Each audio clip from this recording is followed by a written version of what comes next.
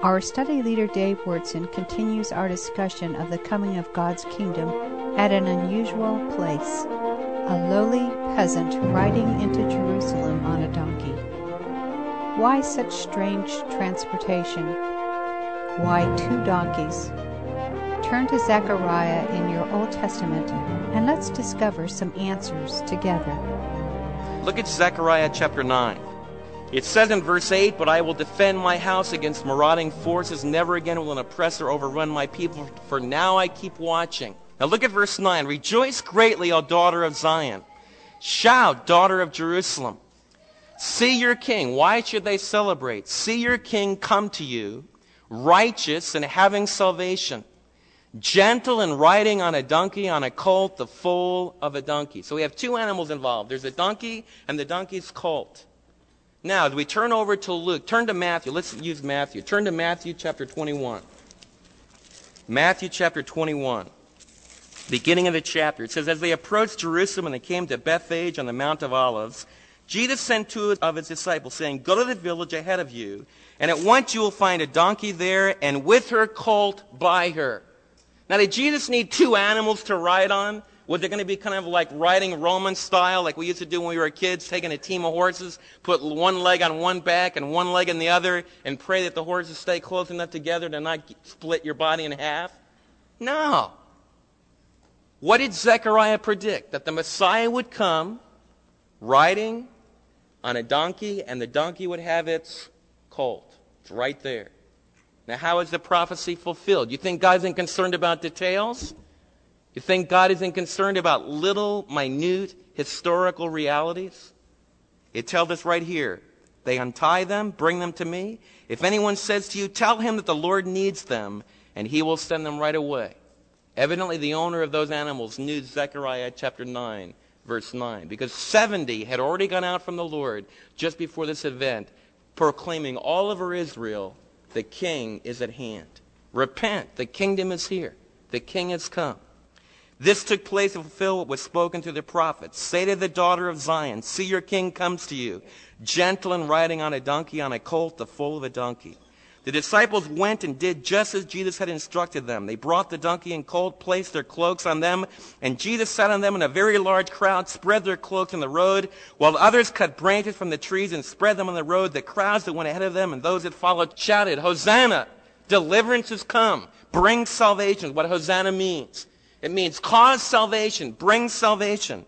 "Hosanna, bring salvation, son of David. Blessed is he who comes in the name of the Lord." Hosanna, bring salvation. He's the highest one. Now, incredibly, and I want you to stick with me. We're going to do some math. How many of you like math? The second coming of the Messiah, when he comes in all of his glory, is not nailed down. The exact timing. Whenever someone says, you need to buy this book, because you can guarantee that during the feast of Rosh Hashanah, the Messiah will come. Don't buy that book. In fact, a guy that printed a book like that sold millions of them and probably made millions. It's a ripoff. It will every time, because the Scripture doesn't tell us. Jesus himself said, not even the Son of Man knows about the coming of the King the second time. So anyone that says, I know the time, or if anyone tells you this is going to be it, watch out. They're deceiving you. But you know, that wasn't so with the first coming of Christ. In fact, the Lord God of heaven nailed down the first coming of Christ precisely. And we're going to see how precise it was. Turn your Bibles to Daniel chapter 9. And the book of Daniel presents some of the strongest prophecies about the coming of the Messiah. In Daniel 2, it talks about a stone that's cut out without hands that comes and crushes the world empires. Daniel chapter 7 talks about the Son of Man who comes with the clouds of heaven and destroys all the world empires. But Daniel chapter 9 tells us another picture. It talks to us about an anointed one that comes and is rejected. It talks to us about a coming Messiah. Messiah means the anointed one. It tells us that it talks about a Messiah that's going to be cut off. And in Daniel chapter 9, verses 24 and following, it tells us exactly when this Messiah who was going to be cut off would come. Look what it says. Let's begin with verse 24. 77s are decreed. In other words, 70 periods of 7 are decreed for your people, for Daniel's people, the people of Israel, and for the holy city, the city of Jerusalem. And that's where God has chosen to write all of world history. The story of planet Earth, from a physical, earthly standpoint, is written about Daniel's people, the people of Israel, and Daniel's holy city, the city of Jerusalem. It says 77 is going to tie all that together. Now look what it says. To finish transgression, to put an end to sin, to atone for wickedness. Now all of those things deal with the big problem that we have in this audience this morning. And that is the problem of my sin and your sin. You see, what we need in order to have the real kingdom of heaven come, we need to have a Messiah come that's going to take away transgression. He's going to atone for sin. And Daniel breaks this up into two groups of three. He tells us, first of all, the Messiah is going to come and is going to end sin, is going to atone for it, and is going to atone for wickedness. Then it says he's also going to bring in everlasting righteousness.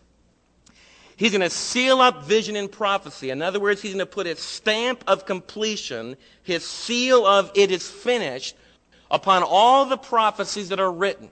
He's going to bring to a conclusion all the prophecies of the Bible. And notice what else it says. And to anoint the most holy place. The most holy place was the Holy of Holies in the Temple of Jerusalem. And that temple was desecrated, especially by Antiochus Epiphanes, and will again be desecrated by the final Antichrist, the final expression of this Antichrist, anti-Jesus, anti-Messiah spirit that's on planet Earth. And so it says that in 70 periods of 7, when all those 70 periods are completed, everything's going to be tied up. The story's going to be complete. History will have accomplished its purpose. Now the text goes on to break it down into a group of 69 and then one period of 7 to complete the 70. But let's look at the 69. It says this. Know and understand this. From the issuing of the decree to restore and to rebuild Jerusalem until the Anointed One, that's the Messiah that we're talking about, until the Anointed One, the ruler, comes, there will be 70 sevens and 62 sevens. And those of you that liked math, 7 sevens plus 62 sevens, 69 sevens. Okay? 69 sevens. Now, let's start to put some of this together. Let's do our detective work and look at Daniel's 69 weeks. First of all, it says that this period is going to begin with a decree to restore and to rebuild Jerusalem. And this is very important. The words that are used to rebuild and to restore Jerusalem are to restore its fortifications.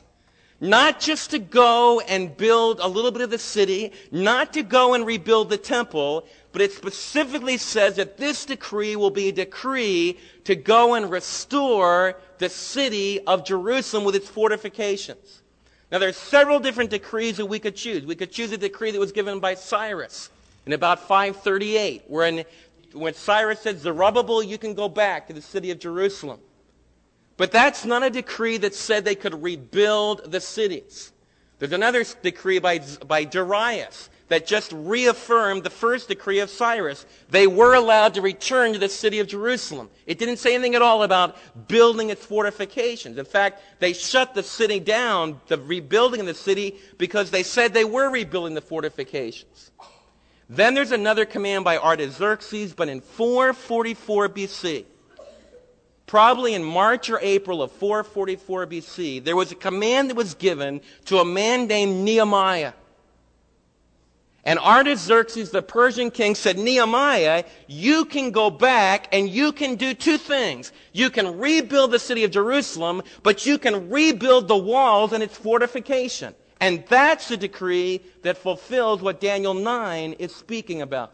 The rebuilding of the city of Jerusalem with its fortifications. So we've got a beginning date. The beginning date is the decree of Artaxerxes, which was in March or April of 444 BC. Now we've got to figure out what this 69 sevens are. Well, just to fill you in, the beginning of Daniel 9 talks about the conclusion of a 70-year period. A period of sevens that Jeremiah the prophet had spoken about. And Jeremiah said that there would be 10 period of sevens, which would equal 70 years, in which the people of Israel would be captive in Babylon. In fact, Jeremiah was told by God, before the people went into exile in Babylon, God says, Jeremiah, buy some land. And he did it, because the people are going to come back after 70 years. Now, we can do some very interesting things. Jeremiah's prophecy concerning the 70 years of captivity begins in 605 BC, which is when Daniel was taken into captivity. The people were allowed to return in 539, 538. And you say, well, Dave, that doesn't equal 70 solar years of 365 point so period. It's not exactly 365 days in a year. It's a percentage point. Okay? You say, why is that? Because in the Old Testament, if you can study this carefully, in the Old Testament, they didn't use a solar calendar. They used a 360-day calendar. Now, you can figure that easily from the book of Revelation. It says that there's 3.5 years equals 1,280 days, which means that their years are 360-day years, not our solar years of 365. There's also evidence, not just from the Bible, but there's evidence throughout Egypt, throughout Babylon, throughout many of the ancient world countries, that a normal procedure was to use a 360-day year calendar. So God didn't use some kind of a weirdo, mysterious kind of a calendar. He probably used the calendar that was used pretty prolifically in the ancient Near East. But I do know that Jeremiah's prophecy of 70 years was based upon a 360-day year, and it comes out exactly from 605 to 539, 538 is exactly 70 years with a 360-day year. To the minute. Now, Daniel just got through praising God that the conclusion of the captivity was over, and now God talks to him about another period of 69 sevens. Now, we would conclude that because the beginning of the chapter used a 360-day year, that we would expect God to continue to use that so he didn't pull any kind of a fast one on Jeremiah. So you say, Dave, wasn't important? Well, we've got 69 times 7 equals 483 years. Prophetic years equal 360 years. You do your math, 483 times 360 equals 173,880 days. Get it all right. 173,880 day years. Now, if you divide that to get our solar years, you end up with a period that Daniel's talking about of 476 years. Now, in order to work this all out, you've got to divide 476, which is the number of years, solar years, that this 69 sevens is going to take. You multiply 476 times 365 days, 5 hours, 48 minutes, 45.975 seconds, to get it exact, and you end up with 173,855 days, 6 hours, 52 minutes, and 44 seconds. Now, where does that end up? When you go from March or April 444 BC, and you add this amount of days, you come out with our time reckoning to March 30th, AD 33. Now, Harold Toner, not using this statistic, but using other statistics based upon when the census of Quirinius took place, when Tiberius was enthroned, and several other independent reckonings, comes out that the best date for the triumphal entry of Jesus Christ into the city of Jerusalem, which Palm Sunday is meant to celebrate, is March 30th, or Nisan 10 of 33 AD. Listen, college students and high school students and moms and dads and some of you that you say, Dave, what's the big deal about all that math? Well, you might not have followed me in the math, but I want to share something with you. That gives me tremendous hope, and it causes me to want to sing Hosanna to the Son of David. Because this has already happened. We're here to worship a king, a God in heaven who could reveal that his anointed one, the Messiah, would come. And he could say more than 69 periods of 7, more than 476 years before that anointed one came, this God in heaven could tell his prophet and nail it to the precise second, this is when my king is going to come. Remember when the Jewish leaders said, man, tell the people to shut up. Tell those children to stop singing. They're making too much noise. And Jesus said, if they didn't sing, the rocks would begin to sing. Why? Because that was the moment. It was the prophetic moment when the anointed one had come. But Daniel's prophecy goes on and says this. It says after the 62 sevens, after the 69 weeks, the anointed one will be cut off and he will have nothing. The people of the ruler who will come will destroy the city of the sanctuary. That's the Romans that conquered the city of Jerusalem in 7 A.D. The end will come like a flood. And so Daniel went on and talked about the cutting off of this Messiah, talked about his rejection. Did the Old Testament talk about the rejection of the Messiah? It said it predicted the exact time of the coming of the Messiah, but it also predicted the cutting off the Messiah. Talked about his rejection. Did the Old Testament talk about the rejection of the Messiah? It said it predicted the exact time of the coming of the Messiah, but it also predicted the cutting off the Messiah. Daniel 9:26. Let's look at Isaiah chapter 53, verses 5 through 9. Now I want you to understand that in 700 BC, crucifixion wasn't even invented yet. The passages I'm going to read to you are all from the periods of 700 years or so before Christ was born. Crucifixion was a Persian method of extermination, and then it was developed gruesomely by the Romans. But look what it says in Isaiah 53, verses 5 through 9. It says, but he was pierced for our transgressions. He was crushed for our iniquities. The punishment that brought us peace was upon him, and by his wounds we are healed. Turn to Zechariah chapter 12, verse 10. Going back to the passage of Scripture that talked to us about the king that would come, that same passage, Zechariah, talks about a Messiah that would be pierced. Zechariah 12, verse 10. It says, and I will pour out on the house of David, on the inhabitants of Jerusalem, a spirit of grace and supplication. They will look on me, the one that they have pierced, and they will mourn for him as one mourns for an only child, and grieve bitterly for him as one grieves for a firstborn son. And then let's turn to Psalm chapter 22, verses 12 through 18. Psalm 22, verses 12 through 18. This was written more than 1,000 years, just about 1,000 years before Christ came. This is a Psalm of David. It says in Psalm 22, verses 12 through 18, many bulls surround me, strong bulls of Bashan encircle me. Roaring lions tearing their prey, opening their mouths wide against me. I am poured out like water, and all my bones are out of joint. My heart is turned to wax. It is melted away within me. My strength is dried up like a potsherd, and my tongue sticks to the roof of my mouth. You lay me in the dust of death. Dogs have surrounded me. A band of evil men has encircled me. They have pierced my hands and my feet. I can count all of my bones. People stare and gloat over me. They divide my garments among them and cast lots for my clothing. But you, O Lord, be not far off. O my strength, come quickly to help me. Deliver my life from the sword, my precious life from the power of the dogs. Rescue me from the mouth of the lion. Save me from the horns of the wild oxen. The same Old Testament scripture that could predict the exact time of the coming and the offering of the Messiah to Israel also predicted the exact method of his rejection and his extermination. And this marvelous description, really agonizing description, which a medical doctor would tell you is one of the most precise descriptions that you could ever write of what it means to die on a cross. Did you hear the phrase, they pierced my hands and my feet?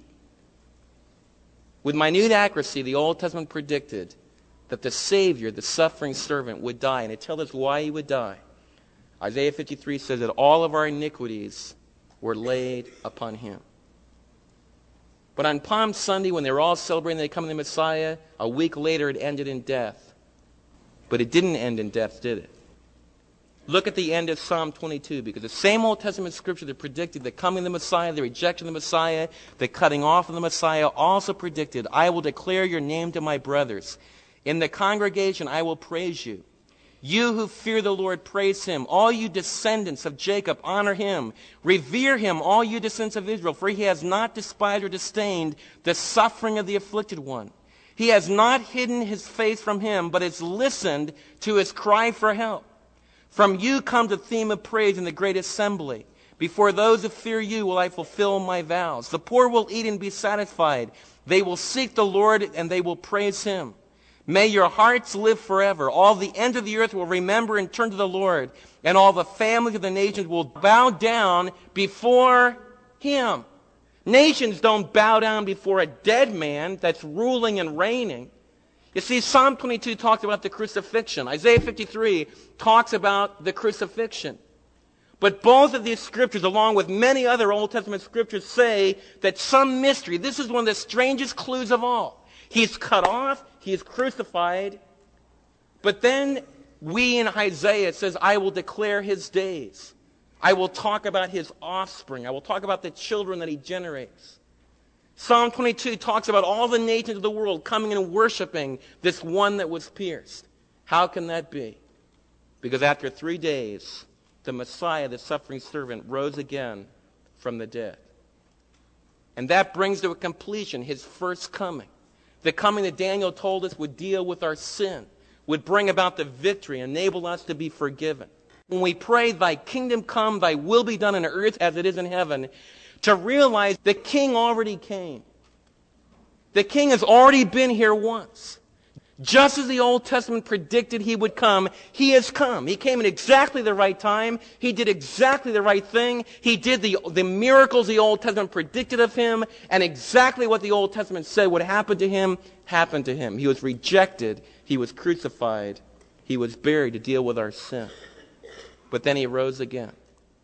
And the choice that we have is you either put all of your hope and you join the crowd, and you yell, Jesus, I believe you can save me. Jesus, I believe that you can give me life. I'm going to trust in your kingdom. As I go through this earthly life, I'm not just going to live for 60 or 70 years. I'm going to believe that there really has been a word from above. That when I worship on a Sunday morning, it's not the same thing as going to a flick on Friday night where somebody says, well, the Buddhists might be right, the Hindus might be right. You're going to be recycled. Instead, you're going to come together on Sunday and you're going to say, man, I want to be here because I believe that Jesus is the Messiah. Is that important? Oh, you bet your life it's important. Because you are betting your life. Because none of us ever know. None of us ever know how long this physical life can be. We can't just live for the now.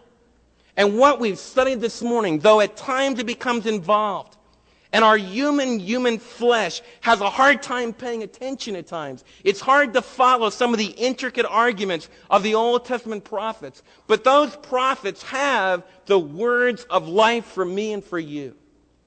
And when we get down on our knees and we worship and we cry out, Hail King Jesus, thank you for dying for me. Thank you for rising again. Thank you for giving me life. If you really mean that, if you cast yourself totally upon him, the kingdom comes to you. You see, right now, the kingdom's not, for the most part, visibly present. For the most part, we don't really get to hear Jesus talk to us, where we hear him in our ears, and we hear his voice, and we get to hug him. That day is coming, but it's not now. Jesus said before Pilate, he said, if my kingdom were of this world, my people would fight for me. But my kingdom's not of this world. It's from above. In Luke, it talked about the fact that there would be a kingdom, there would be a time that's kind of what we might call the in-between reign. The spiritual in-between reign, where Jesus is ruling in the hearts of those who will decide. And some of you I know are crying out to me and say, David, I wish the blind eyes could see today. I want the deaf to hear now. So do I. I want there to be healing for everyone right now. Oh, I would long for that. And some of you look into my eyes and say, why does God sometimes give us a little glimpse of his kingdom, but he doesn't consistently do it? We still have funerals. We still have death. Why is that? And I want to share with you the reason why. It's because there's still someone here. There's still someone here whose heart has not really decided yet. You see, God loves you enough. He loves you enough to continue to allow the reign of evil, the reign of sin, the reign of death to take place. You know why he does? Because he wants to come to you like he came the first time. Humble, gentle, just riding on a donkey. He's going to come in a chariot one day. There will be no choices. By sheer omnipotent force, knees will crash to the floor. Because when he's revealed in all of his splendor, the choice is gone forever. But God loves you. He's going to do that one day because he's just. But right now, he's waiting, quietly, tenderly waiting. And going out through a group like this, he's saying, I want you to love me. I want you to willingly choose to cry out, Hosanna. I want you to think it through. I want you to read my scripture. I want you to think about who my son is. I want you to hear a message like you've heard this morning that tries to put together all the clues for you. And then Jesus quietly comes to your heart and he says, will you let me be your Messiah? Will you let me be your king?